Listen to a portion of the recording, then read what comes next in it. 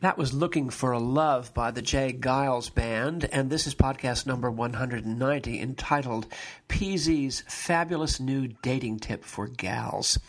And there is one idea, one imprecation, one thought that I would like to present, and it's to gals. It's to you gals. Now, remember, please, there's always an irony here, and I'm going back and forth from the 50s to the 60s to the 70s to the 80s to the 90s to today in a kind of persona of hopefully a little bit of irony, but actually under the irony there's a warning. And the warning has to be seen as something that is under the gospel or of grace, because if it's simply a warning, it will create resistance in you and you'll say absolutely not, and you'll actually go the other way. But if I can explain to you that I'm speaking to you in 10 years from now, I'm not speaking to you who's listening. For you the living, this mash was meant to. I'm not talking to you as you are today. I'm speaking to you as you're going to be in 5 to 10 years in light of the mistake that you're very likely to make. And the point of this podcast is to say, absolutely don't date through the internet. Now, that's a strong statement. Believe me, I'm aware. Many of you have found love on the internet. Many of you have met your wife or your husband on the internet. Many of you would swear by the goodness that you have of the internet. But I'm going to say it anyway, because I'm really not addressing it to you, the living. I'm addressing this to the dead person, the truly emotionally wiped and zonked, burdened person in a Calvary in 5 to 10 years based on the internet dating notion. Now, what am I getting at? Well, what you don't understand is that the men who are generally looking for a relationship on the internet are really of quite a different class of persons, and I don't mean class in the sense of class thinking, rather a zone, quite a different zone or mood or persona of the men who are looking for love on the internet and the women that are looking for love on the internet. And this is based on the experience. By the way, I first ran into people who were dating from the internet literally when it first began, because I did many weddings for years and years and years. And I noticed this actually in connection with one about 25 years ago. It was the first one I met.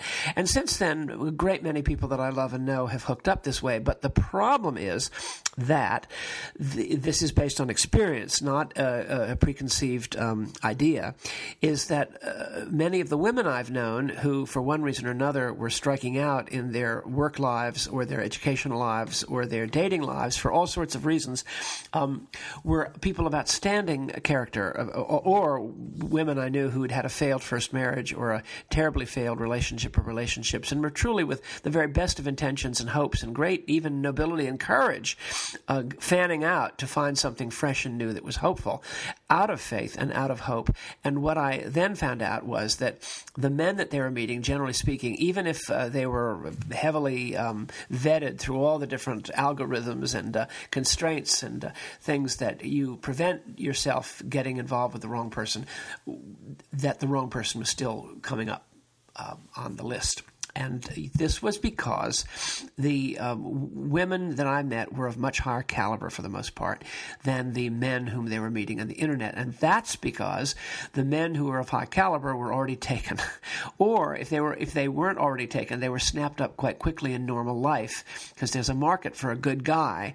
And so the men that were left were generally what we would call were feckless, deeply wounded, terribly troubled, often very nerdy, and often overgrown little boys in the bodies of men, if that. And so you had fine people getting mixed up with the wrong person across the board. And it came home to me the other day when someone said to me, well, you know, I really thought he was the guy for me, and we had wonderful connections on the internet and so forth. And then when we actually spoke on the telephone, I realized that he was so completely coming from a certain milieu, and my yellow lights began to flash. And then I said, well, heck, I'm so eager and I'm so desperate. I'll go in the hopes that he's all right. And then he sort of, I was determined to make him fit my idea of what I wanted. And then I found out that this fella had never even been out of a certain state. He'd never traveled. He'd literally never been out of his home state in his entire life, and had never even been on an airplane. And when I heard this, I said, and well, didn't that discourage you? Well, the person at that point was so determined to make a sow's ear into a silk purse that the pursuit continued with tremendous cost.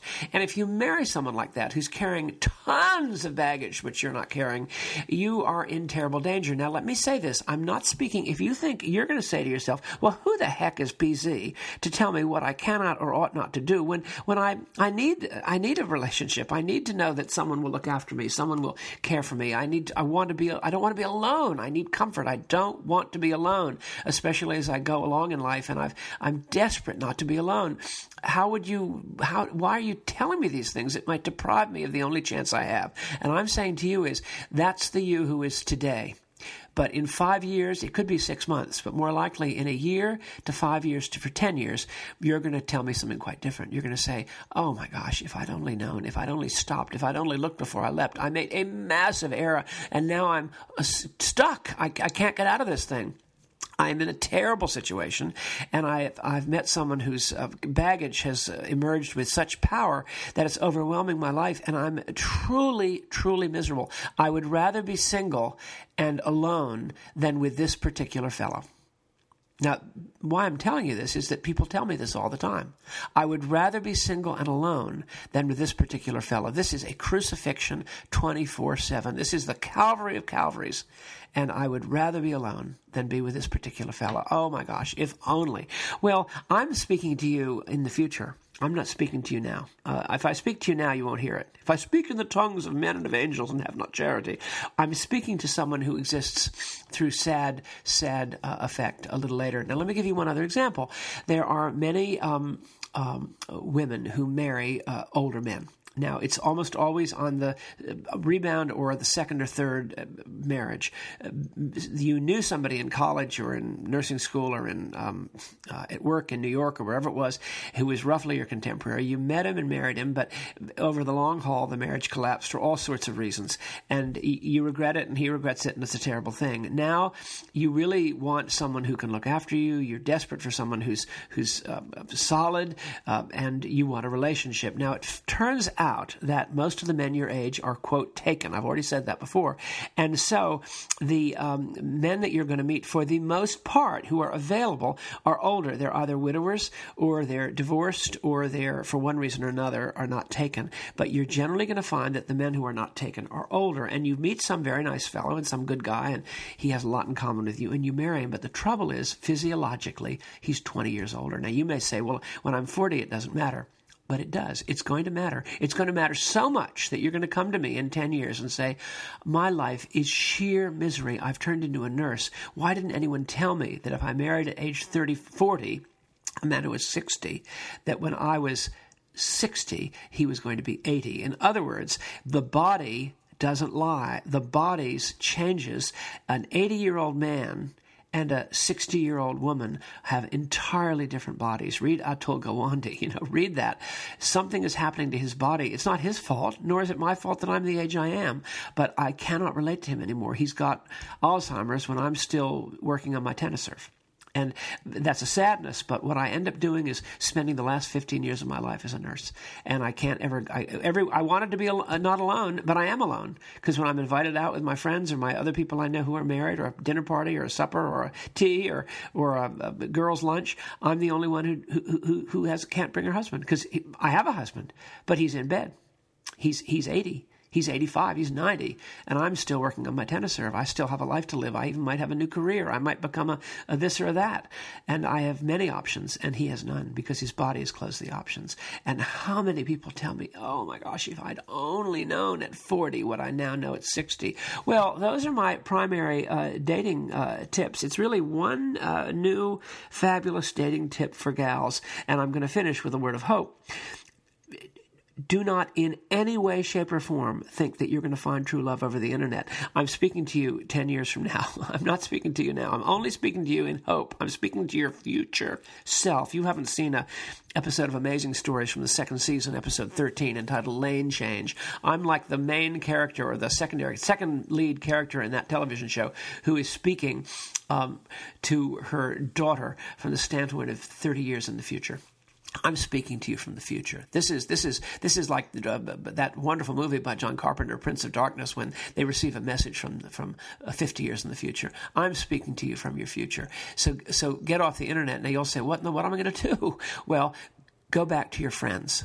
Go back to your girlfriends and get the word, and they will be much more likely to introduce you to somebody who is suitable. Go back to your girlfriends, go back to prayer, go back to waiting, go back to patience, but especially to your girlfriends or your old boyfriends, that is to say, or people that you know that you've known in the past who know you enough to connect you with someone who is suitable and right and helpful and not 20 years older, but who might be a burned contemporary. And if not, don't leap. You may say, well, I'd rather do anything than be alone. Well, that's not what you're going to tell me in 5 years. You're going to tell me I would rather be alone than have to be an intensive care nurse to a man with Alzheimer's. And my entire last 20 years of my life has been completely co-opted by a mistake that I made in which I forgot that men age, A, a little faster than women, and B, if they're 80, their body is completely different in their brain, radically different because of the physiology than when I'm younger.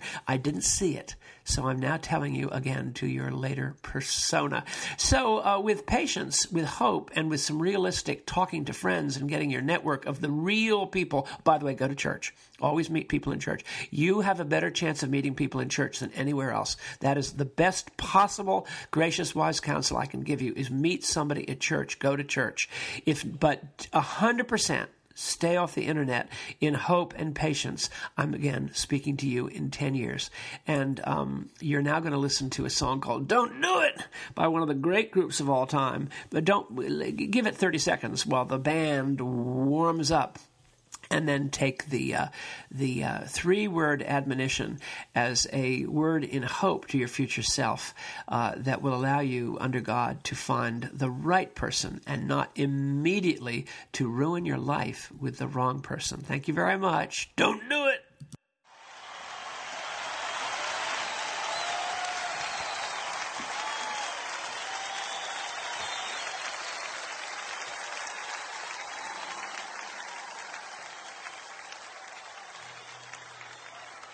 All right.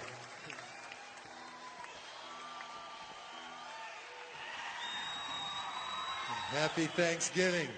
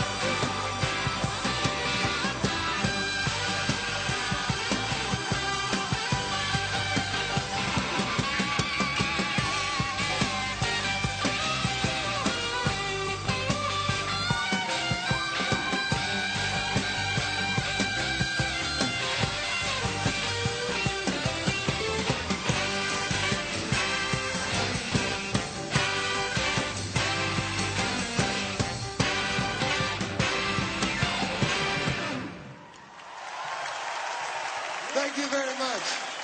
Thank you. Good night. Goodbye.